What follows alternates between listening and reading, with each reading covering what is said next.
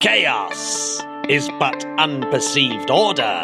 It is a word indicating the limitations of the human mind and the paucity of observational facts. The words chaos, accidental, chance, unpredictable are conveniences behind which we hide our ignorance. The Interplanetary Podcast. The exploration of space for the benefit of all mankind. Your hosts, here in London, Matthew Russell and Jamie Franklin. Ooh, yeah, baby space. Matt, was that Harlow Shapley or Shapley? I think it must be Shapley. I tell you what, Matt, either way, what a quote that is. It's his birthday today. Happy birthday. Happy Obviously, birthday. He died just as the Apollo missions died back in 1972. He was pretty old. He had a good innings. He had a good innings and did some remarkable things, as we're about to hear. Here we go. Because he's going to be our space personality of the week, for it's his birthday. Matt, is that a new feature? Space Is it? personality. Well, no, I like to think of it as being a kind of subset of Astronaut of the Week, or Yeah, it's kind of it's that kind of thing, isn't it? It's of a similar vein. Yeah, Harlow Shapley. He was an American scientist and head of the Harvard College Observatory, born on a farm in Nashville, Missouri. Well, I was just going to say, he dropped out of school with only the equivalent of a fifth grade education, which, Matt, should be inspiring to our younger listeners. It doesn't always, I'm not saying don't study, but it doesn't always matter about results, does it, Matt? No, because and get this, the most incredible part of this story is that Shapley wanted to be a journalist, and he was actually a very, very good writer and wrote lots of books, and that's why his quotes are so good. But he went to study journalism in Missouri, but the School of Journalism wasn't going to be opened in time and was postponed for a year. So he just went through the directory and said, what am I going to study? And he just literally started going through alphabetically, rejected archaeology, which he said he couldn't pronounce, and so chose astronomy. I love that, but bloody, what a way to choose your course. Yeah, what do you fancy doing? I don't know, just read them out. Start from the top. What have we got? Archaeology. No, can't say that. Astrology? Yeah, go on then. Oh no, wait, I said you see what I did there, Matt? I said astrology. Imagine if he'd accidentally done that. Oh God. I'm assuming, hopefully, it wasn't a course. In line with Mars, today you will meet someone who's wearing red. Oh, do you know what I mean? Do you know what I mean, Matt? The worst. I've got quite a few friends who believe in astrology. That's the distressing thing. I don't understand it. It's I understand. Really silly, isn't it? Well, it's the human's propensity to see agency in coincidence. Let's move on. Let's move on. He got a fellowship to Princeton University to work under Henry Norris Russell. Any relation? Uncle Henry. Yeah. Yes, he became a bit of a star quite quickly, and his 1914 PhD thesis on the orbits of 90 eclipsing binaries created a whole new branch of double star astronomy in one single stroke. That's my kind of stroke. We're going to talk about Henry Norris Russell a bit later on in our special feature. Yeah, we are. Mm-hmm. Well, Matt, he used RR Lyrae stars to correctly estimate the size of the Milky Way galaxy and the sun's position within it by using parallax. You know what parallax is, don't you, Matt? Yeah, it's a bit like when you're looking at your speedometer from an angle and you think that you're only doing 60 miles an hour, but really you're doing 80 because you're just not looking at it straight on. Well, that's my excuse to the police officer that pulled me over the other day. Yeah. I promise I was just looking at it from the right. But then I suppose I shouldn't have been driving from the passenger seat. That was your error. Yeah, he wasn't impressed by either. So what's funny is that Shapley was part of what's known as the Great Debate, or the Shapley-Curtis debate, which Shapley was wrong, actually. He sort of said that the Milky Way was just a spiral nebulae, and that the whole of the Milky Way was the universe. But Curtis basically said no, that the Milky Way was an island universe amongst many. And of course, he was right. Yeah, he was right. He was right, and it essentially started that whole understanding that there was more than one galaxy and that there was multi galaxies all over the place. Must have been satisfying when he was proved right. Yeah, it must have been very satisfying indeed. Well, Hubble was, of course, involved, and Shapley was very critical of Hubble. Basically, Hubble wrote him a letter and said, "Why are you being so mean? Here's the evidence that I've got." And Shapley, being a good scientist, said, "Here is the letter that destroyed my universe." And it went on to fundamentally change the whole scientific view of the universe. So, that's incredible. Yeah, well, at least he admitted it. Mm-hmm. He's done some other cool things, like in 1953, he was the person that proposed that there would be a liquid water belt, i.e. the Goldilocks zone, i.e. the habitable zone. So that's kind of his idea, the habitable zone. He put the S in UNESCO, i.e. the scientific bit of UNESCO. Ah, okay. Mm-hmm. And his son, one of his 5 children, Lloyd, won a Nobel Prize in economics in 2012.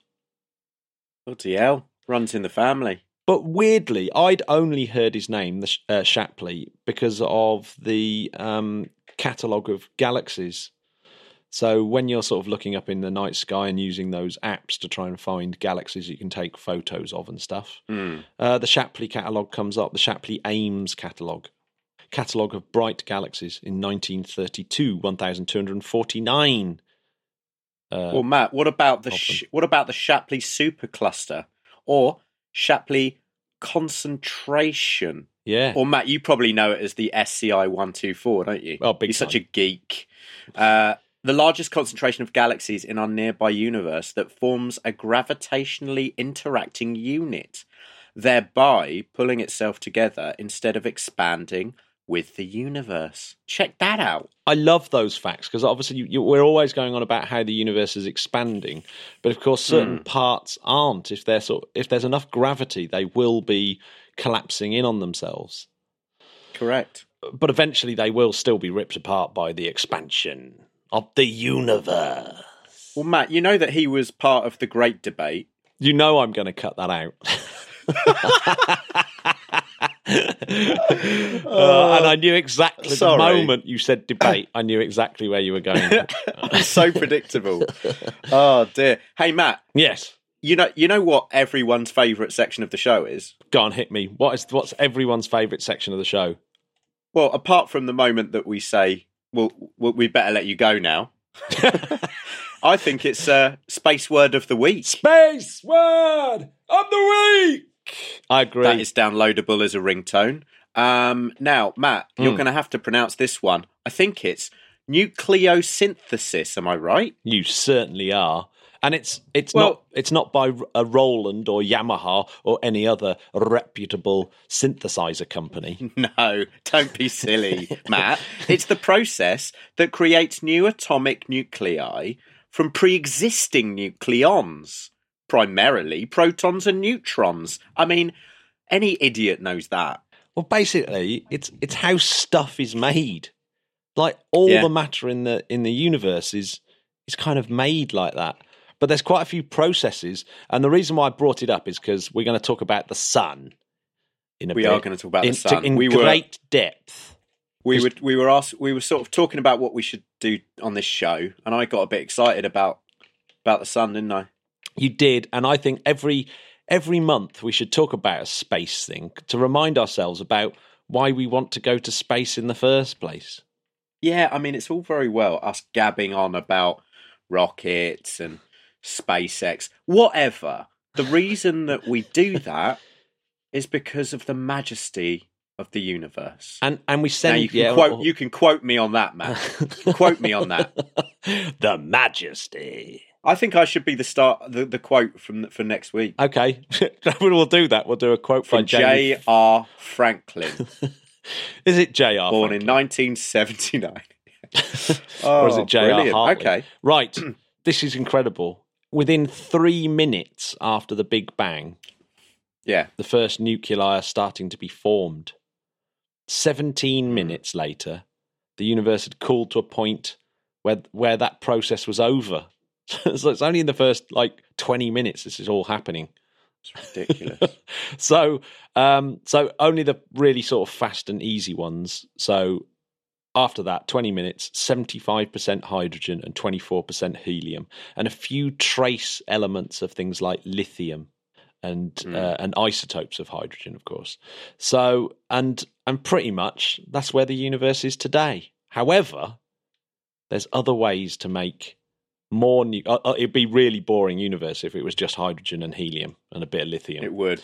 So luckily, we have stellar nucleosynthesis, which makes carbon and iron and heavier stuff via a thing called S process.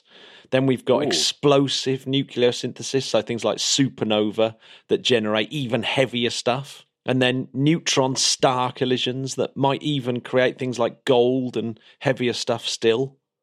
And even things like the black hole accretion disk is such a chaotic place. You get things smashing into each other and creating larger and larger nuclei and stuff and elements. It's just how the elements are made.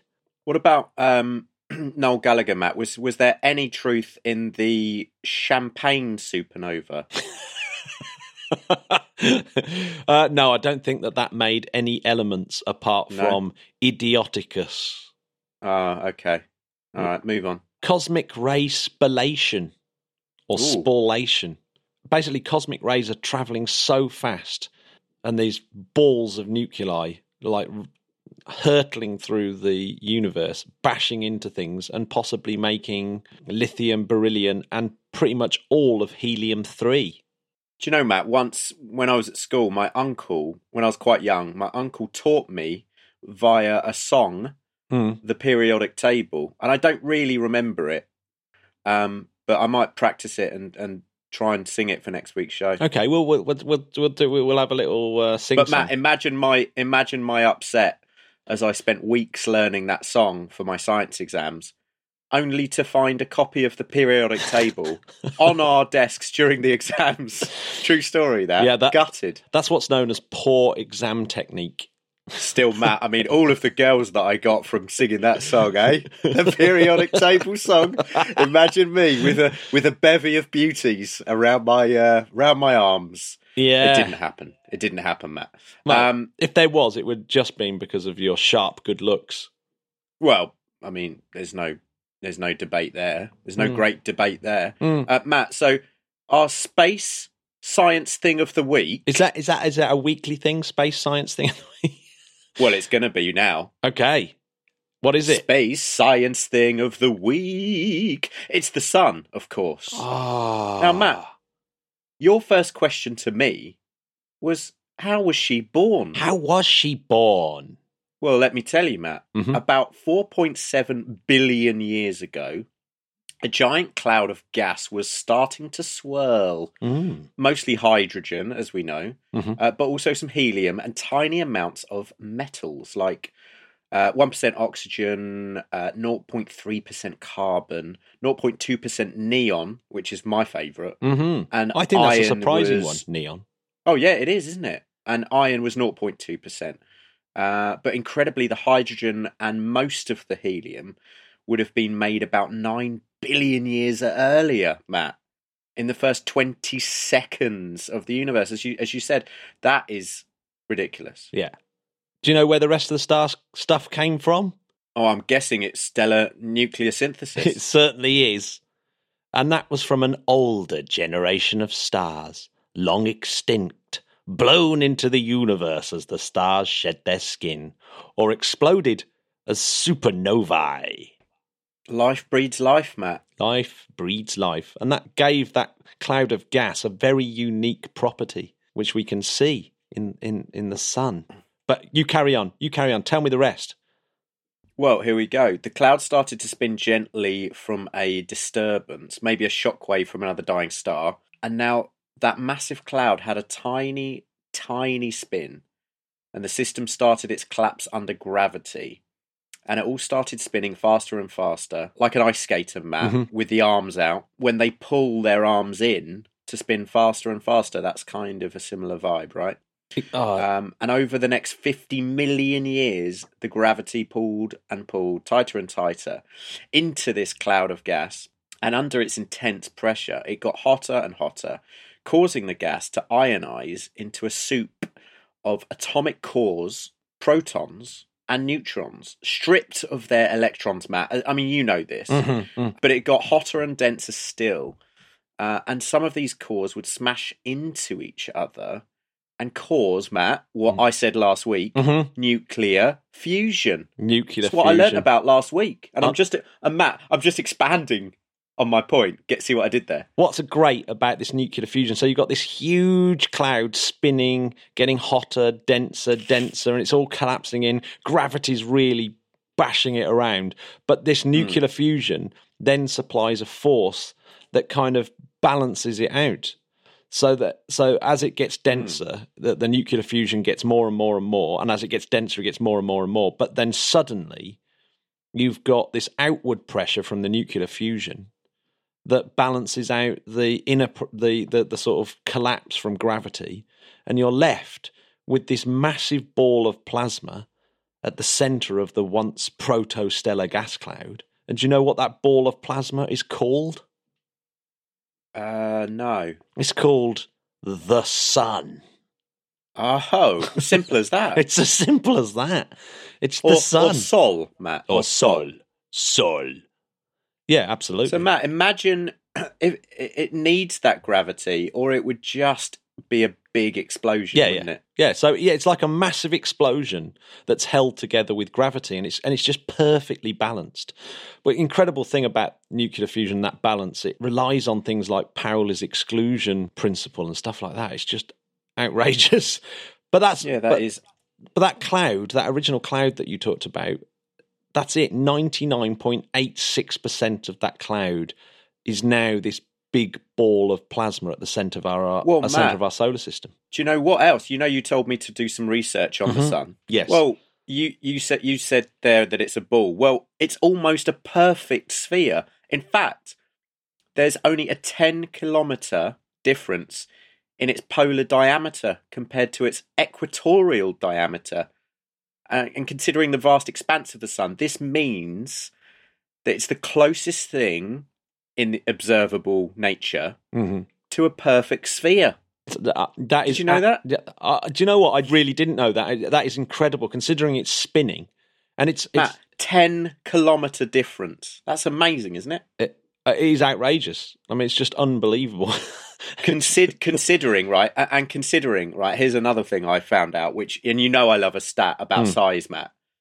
How many Earths do you think you could fit inside the sun? And I don't mean if you broke them all down. I just mean taking the Earths as they are and sticking them inside the sun. Like the sun. How many could you fit inside? The sun was a container, and you wanted to put some marbles the size of Earth. Exactly that. Don't know. 100,000. 960,000 Earths. At least I was in the right order of magnitude. Yeah, you were. 696,000 kilometre radius. And Matt, I'm going to ask you some questions now. So what temperature do you think it is inside the sun? I don't know. 15 million degrees Celsius. Oof. Oh my gosh. Yeah. Yes, that's pretty incredible. And Matt, yes. Here's a true or false. The sun will one day be about the size of Earth. False. It's true, Matt. After its red giant phase, the sun will collapse, retaining its enormous mass, but containing the approximate volume of our planet. When this happens, it will be called a white dwarf. Do you know what? I'm going to go into detail in how the sun dies. Now you've told us how she was born. I'm going to tell you how she dies. Here we go. But actually, I want to tell you how the rest of the solar system was born, Jamie, because... Oh my God, we're going deep today. We've used up 99.86% of the gas that was available to make the rest of the solar system. So what was left after this thing is spinning. As we know, we've got this massive spinning ball. But just like the arms of your ice skater that you mentioned earlier, imagine that those arms are stretched out and they're spinning as well. And that's now a gas That's a disk. It's become a disk as it's spinning out. So, when you make pizza, you spin it and it flattens out. Exactly the same thing happened with this gas cloud. It flattened out apart from this ball of plasma in the middle. Right. And so you get a disk, and that disk is made of gas and dust, and little tiny eddies in that pick up, and all the dust starts to accrete, make little tiny dust particles bigger and bigger into planetesimals, eventually becoming planets. So the four big gas giants make up 99% of that material. So they sucked up 99% of that material. Everything else, and I mean everything else, all the terrestrial planets, that's Mars, Earth, Venus, Mercury, the dwarf planets, so Ceres, Vesta, Pluto, the moons, the asteroids, all the comets, everything in the Kuiper Belt, everything makes up 0.002% of what was left. 0.002% of what was left. So, yeah, Jupiter is 2.5 times more massive than everything else in the solar system combined, if you take out the sun. So, pretty much Jupiter took the most of it. Between Jupiter and Saturn, that's 90% of what was left. So, it's just crazy. In fact, Jupiter's so big. It's ridiculous. Jupiter's so big, it's kind of really a binary with the sun, because the sun moves by over a solar radius. Because the point of orbit between the sun and Jupiter is actually lies outside the sun's surface, the barycenter, and so you could consider it a binary in some ways, but the Jupiter would have to become 70 times more massive to do what the sun did, and that's have that nuclear fusion start in the center. God, my head hurts again. So and the sun's middle age now, so it's roughly about halfway through. But we live in such a perfect solar system that the sun is just about the right size, so that it's not too small that it's a bit violent and unstable like some red dwarfs are, and it's not too big that it just burns all its nuclear fuel off very, very quickly. So you say middle age, so it's about what? So we've got 5 or 6 billion years left of the sun? Yeah, exactly. It's 4 billion years old, and we got about 5 billion left. Got it. Well, we'll be all right. It's a G2V star, it's part of the main sequence. So, Matt, I don't want to bring in religion to the podcast at all. Yeah. But I will say this. Yeah. People who are religious and believe in a designed universe, did you think that they believe that it's just going to keep going on and on? I know it's a long time away, but, I mean, come on. We're all going to be dust. Well, possibly everything's going to be dust. Well, we've got 5 billion years to sort it out. That's a long time, isn't it? So imagine someone saying that to you. Right, we've got to sort this out. How long have we got, Gov? About 5 billion years. 5 billion years. Oh, do you know how many tons of hydrogen the sun is getting through every second? Oh God, it's going to be I don't know. 600 million tons of hydrogen going up in nuclear fusion every second. That's 4 million tons of matter converted directly into energy, and that energy is everything that we have, just everything that we have. And what's that? What's that figure in a year, Matt? Oh God, it's absolutely huge, isn't it? It's big, isn't it? That energy takes 10,000 or up to 170,000 years to go from the core, make its way through the star, and eventually escape the sun as light and heat. Oh my God! So do you want to know? Do you want to know how the sun dies? Oh yeah, definitely. So we're talking about 5 billion years. So about 5 billion years, the hydrogen fusion is going to run out of hydrogen. And so the hydrogen is diminished to the point where the sun can no longer hold up this massive pressure on it. Hydrostatic equilibrium, it's called. It sounds like a Muse song, doesn't it? Yeah, no, don't mention Muse. So the luminosity of the sun will have nearly doubled, and Earth will be brighter than Venus is That's the point where, as you said, the sun will expand into a subgiant phase and slowly double in size over about 500 million years. And then it will expand very rapidly over 1 billion years until it's over 200 times larger than today and a couple of thousand times more luminous. Bye-bye the rocky planets, including Earth. Well, Matt, when we say bye-bye the rocky planets, how long before that would we just be frazzled? I mean, forgetting being consumed by the sun, but when would we actually, all life just go, okay, we're done? Consumed by the sun. It might not get consumed by the sun. So Earth's orbit may have drifted away just enough so that the Earth is just outside this outer atmosphere of the sun at that point, I think. So it's really, really close. Of course, it's so bright and hot and right next to us at that point that everything on Earth will be completely fried, even more so than on Mercury. So, but Mercury, Venus, they're gone. They are gone. They're done for. Dead as dodos. Dead. So that starts the red giant branch phase. Now, every time I mention these branches, they're to do with these Hertzsprung-Russell diagrams of the Russell that we mentioned earlier on, who worked with Shapley. Yes. And those Russell diagrams have been a really, really brilliant way for people to understand how stars work. It's just by looking at all the stars that they can and categorizing them in terms of their brightness and their color, temperature. It's just a brilliant little diagram. So the sun basically makes its way down various branches of this diagram as it changes in its cycle. So now it's on the red giant branch phase, where the sun will spend 1 billion years and lose a third of its mass. So there's an at this point, there's an inert helium core surrounded by a shell of hydrogen that's fusing rather than the core. And this inert helium core is just sitting there. And then suddenly, and I mean suddenly, the helium ignites as the helium suddenly goes into nuclear fusion. Ooh, that sounds dangerous, Matt. The helium then gets fused into carbon. And 40% of the sun's mass is converted into carbon within minutes. Bearing in mind everything else was taking millions, if not billions of years to happen. And then suddenly we have this enormous event, the helium flash, that happens in minutes, which is crazy, isn't it? And then the sun then shrinks down 10 times its current size, 50 times the brightness, but slightly cooler. And that's known as the red clump phase.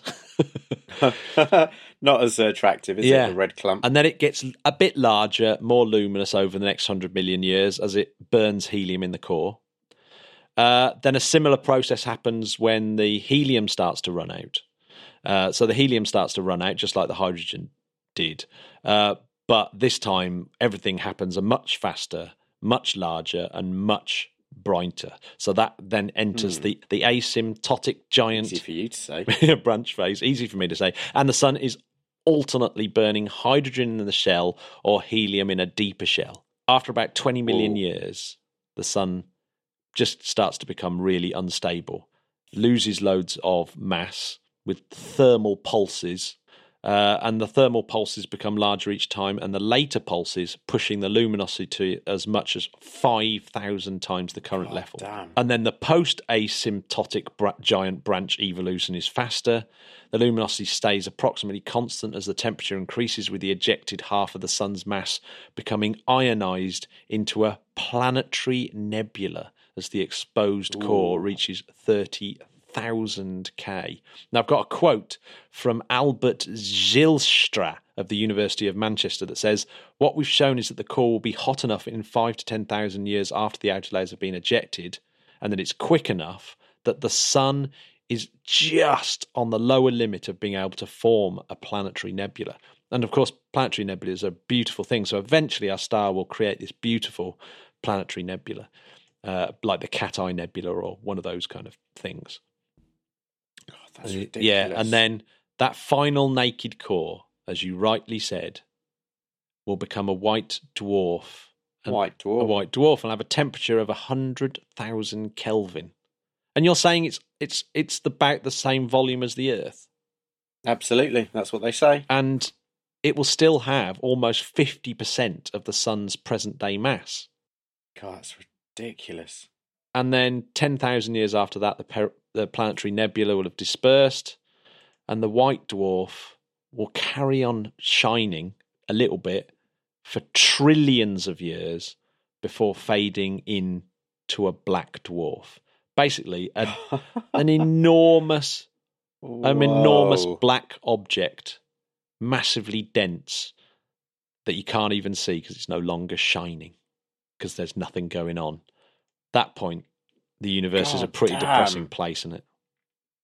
Matt, is there a video that we could, like a sped up video of all this happening online that we can put up? There must be, mustn't there? Yeah, let's try and find one, because I want to put this into visuals. Into visuals, I agree.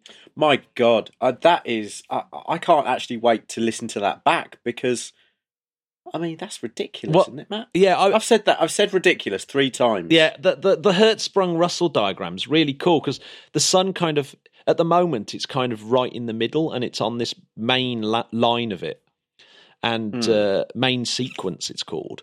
And then it will sort of make its way into these sort of various other parts of the diagram as all these various changes happen to the star. And it's a beautiful representation. It's one of those diagrams that you see all the time because it contains so much information and so much useful information that triggered all this kind of research and the way that the stars work. And even now they're adding rarer and more anomalous examples as more and more stars are analysed and mathematical models considered. And and they add things like quantum mechanics and classical mechanic models to stellar processes. So it's just brilliant. Well, Matt, we're not going to stop there, are we? There is a couple of mysteries about the sun. Here we go. So there's the faint young sun paradox. Do you know this one? No, I don't. There's a contradiction here. Is that when the sun first started, it is getting slightly brighter and hotter. So the output would have only been 70% as intense at a certain epoch when there's supposed to be liquid water on Earth. And we know that there was liquid water on Earth. And the real weird thing is how has the sun and the Earth climate balanced to such an amazing degree that we've had water on the planet all the time? And that the climate has been suitable for life, that somehow the sun's output and the conditions on Earth have always been just about right. You could have easily have ended up with a situation where the water froze or the water was boiled off, but it's always balancing out. And so you can't just say it's greenhouse effects, because the greenhouse gases weren't that abundant at the time that we had that this was going on, because they can check that in the geology. So it's not quite it's not solved, this mystery that was first raised by Carl Sagan and George Mullen in 1972. So heavyweights. So yeah, the faint young sun paradox. Well, there we go. That's the faint young sun paradox. Well, but Matt, have you heard of the coronal heating problem? I have, but you may tell me about it. Oh, here we go. It's the temperature of the photosphere. It's approximately 6,000 K, whereas the temperature of the corona reaches 1 million to 2 million K. The high temperature of the corona shows that it's heated by something other than the direct heat conduction from the photosphere. How the sun manages this feat remains one of the greatest unanswered questions in astrophysics, Matt. Oh, it's crazy. Now, but apparently that was first... The evidence for that was first discovered during an eclipse in the 1800s. So this really, so this coronal heating problem has been around for a long time, and of course, that is the reason why they've launched the Parker Solar Probe. It's absolutely its primary purpose is to actually find out what the hell is going on, and it has taken decades and decades of hard work to make this technological feat possible. We're curious primates, aren't we, Matt? We really are. I think this is one of the greatest. The fact that we've worked out so much about the sun, yet there's all these other mysteries. But we're so, as apes, we're so brilliant that we've built spacecraft. And this spacecraft this week, the Parker Solar Probe, has become the nearest man-made object to the sun. It's gotten closer than 26 million miles away from the sun.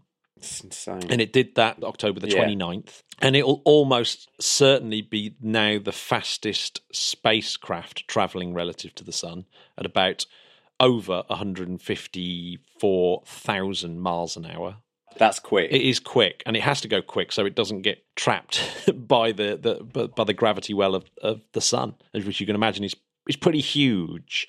Its closest approach in 2024 will be 3.83 million miles from the sun's surface.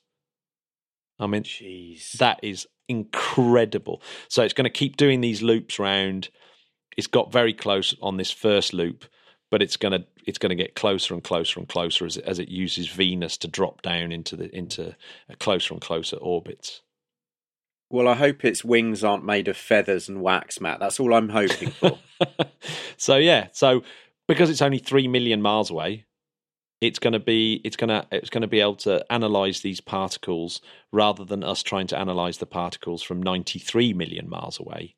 And so we should have a pristine measurement of the corona and try and work out what the absolute hell is going on with the coronal heating problem. Deuce?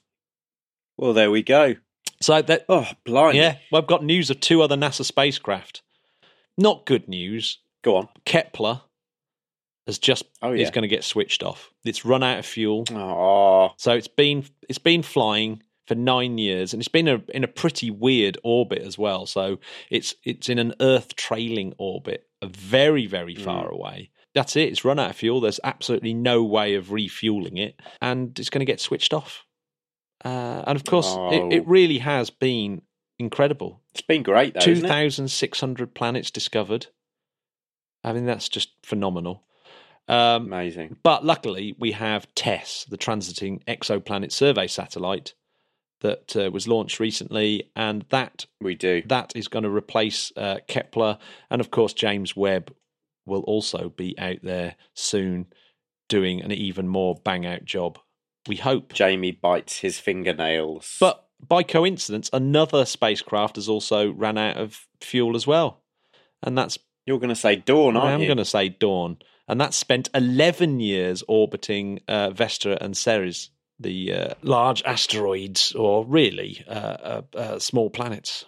Dwarf planets, for God's sake. Dwarf planets. Matt, have you ever woken up at the crack of dawn? I haven't. Dawn spacecraft wakes up at the crack of Ceres. Matt, what's happening with China? So we've had a first attempt at an orbital launch by a commercial company in China. Unfortunately, it failed. So Landspace,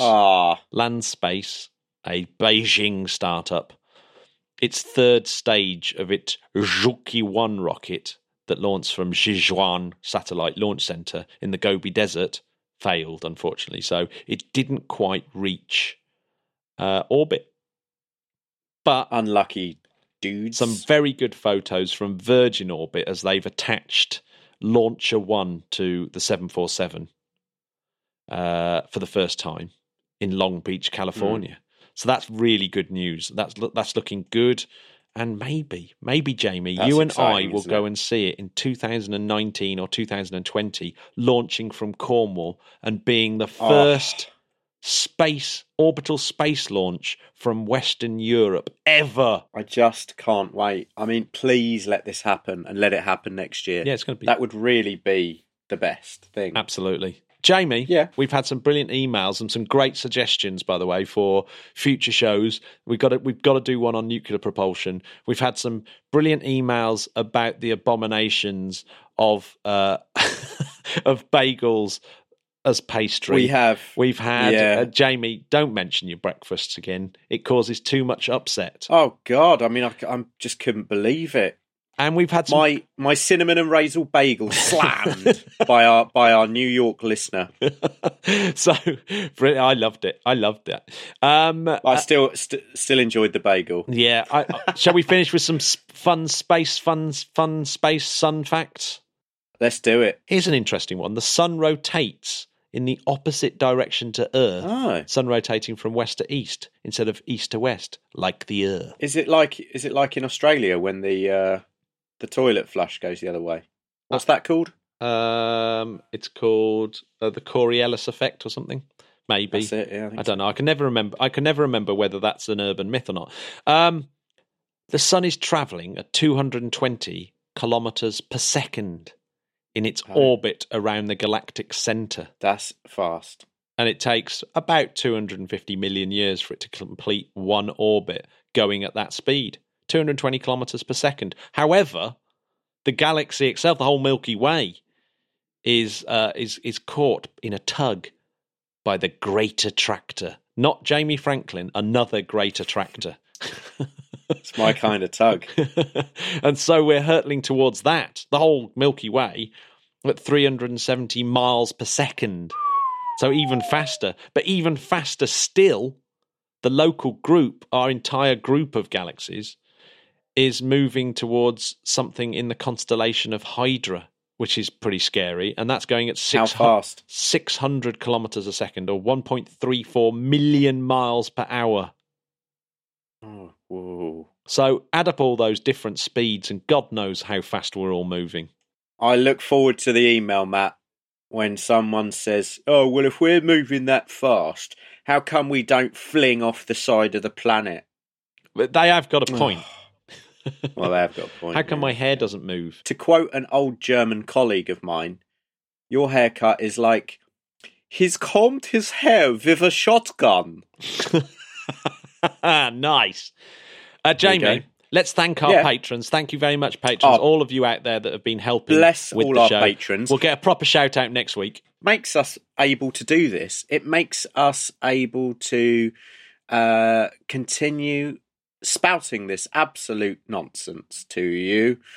And we thank you from the bottom of our cores. I've also linked the Patreon to Reddit today. I don't really know what I'm doing there, so bear with us. It's not really done yet. I'm just fiddling around to work out how to kind of get it up and going. So if you've got any suggestions for that, or even if you want to run it, like be my guest. So let me know and let anyone want to do some admin for us? Yeah, just dig in. I'm happy to hand over. Something like Reddit. I'm scared of Reddit. It's like you make a comment and then you get like crucified. Anyway, Jamie. Yeah.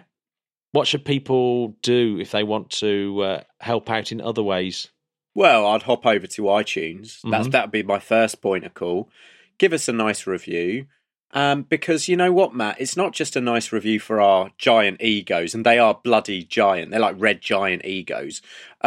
It means that people can find the podcast more easy because we go up in the search categories. Oh, yeah. So that would be the first thing. And then the next thing I'd do, are you on Instagram like all the cool kids? Why don't you give us a follow? Why don't you give us a like on Facebook? I mean, I'm just saying. Jamie, I've got an idea, by the way. Go on. We both have to post an Instagram picture every day, but we're in competition of who can do the funniest post. All right. And our listeners can decide, just let us know by liking or which one was funnier. I like a bit of competition, Jamie. I think it's healthy. I like a bit of competition. It's healthy. Okay, let's do it. So over the next month, that's what we'll do. One a day, okay. You've been listening to the Interplanetary Podcast. Putting the ace back into space. Thank you very much, Spodcats. You've been marvellous. And I hope you've enjoyed basking in the light of our sun. Cheers, my little space bagels. Have a good week. Bye-bye. Bye.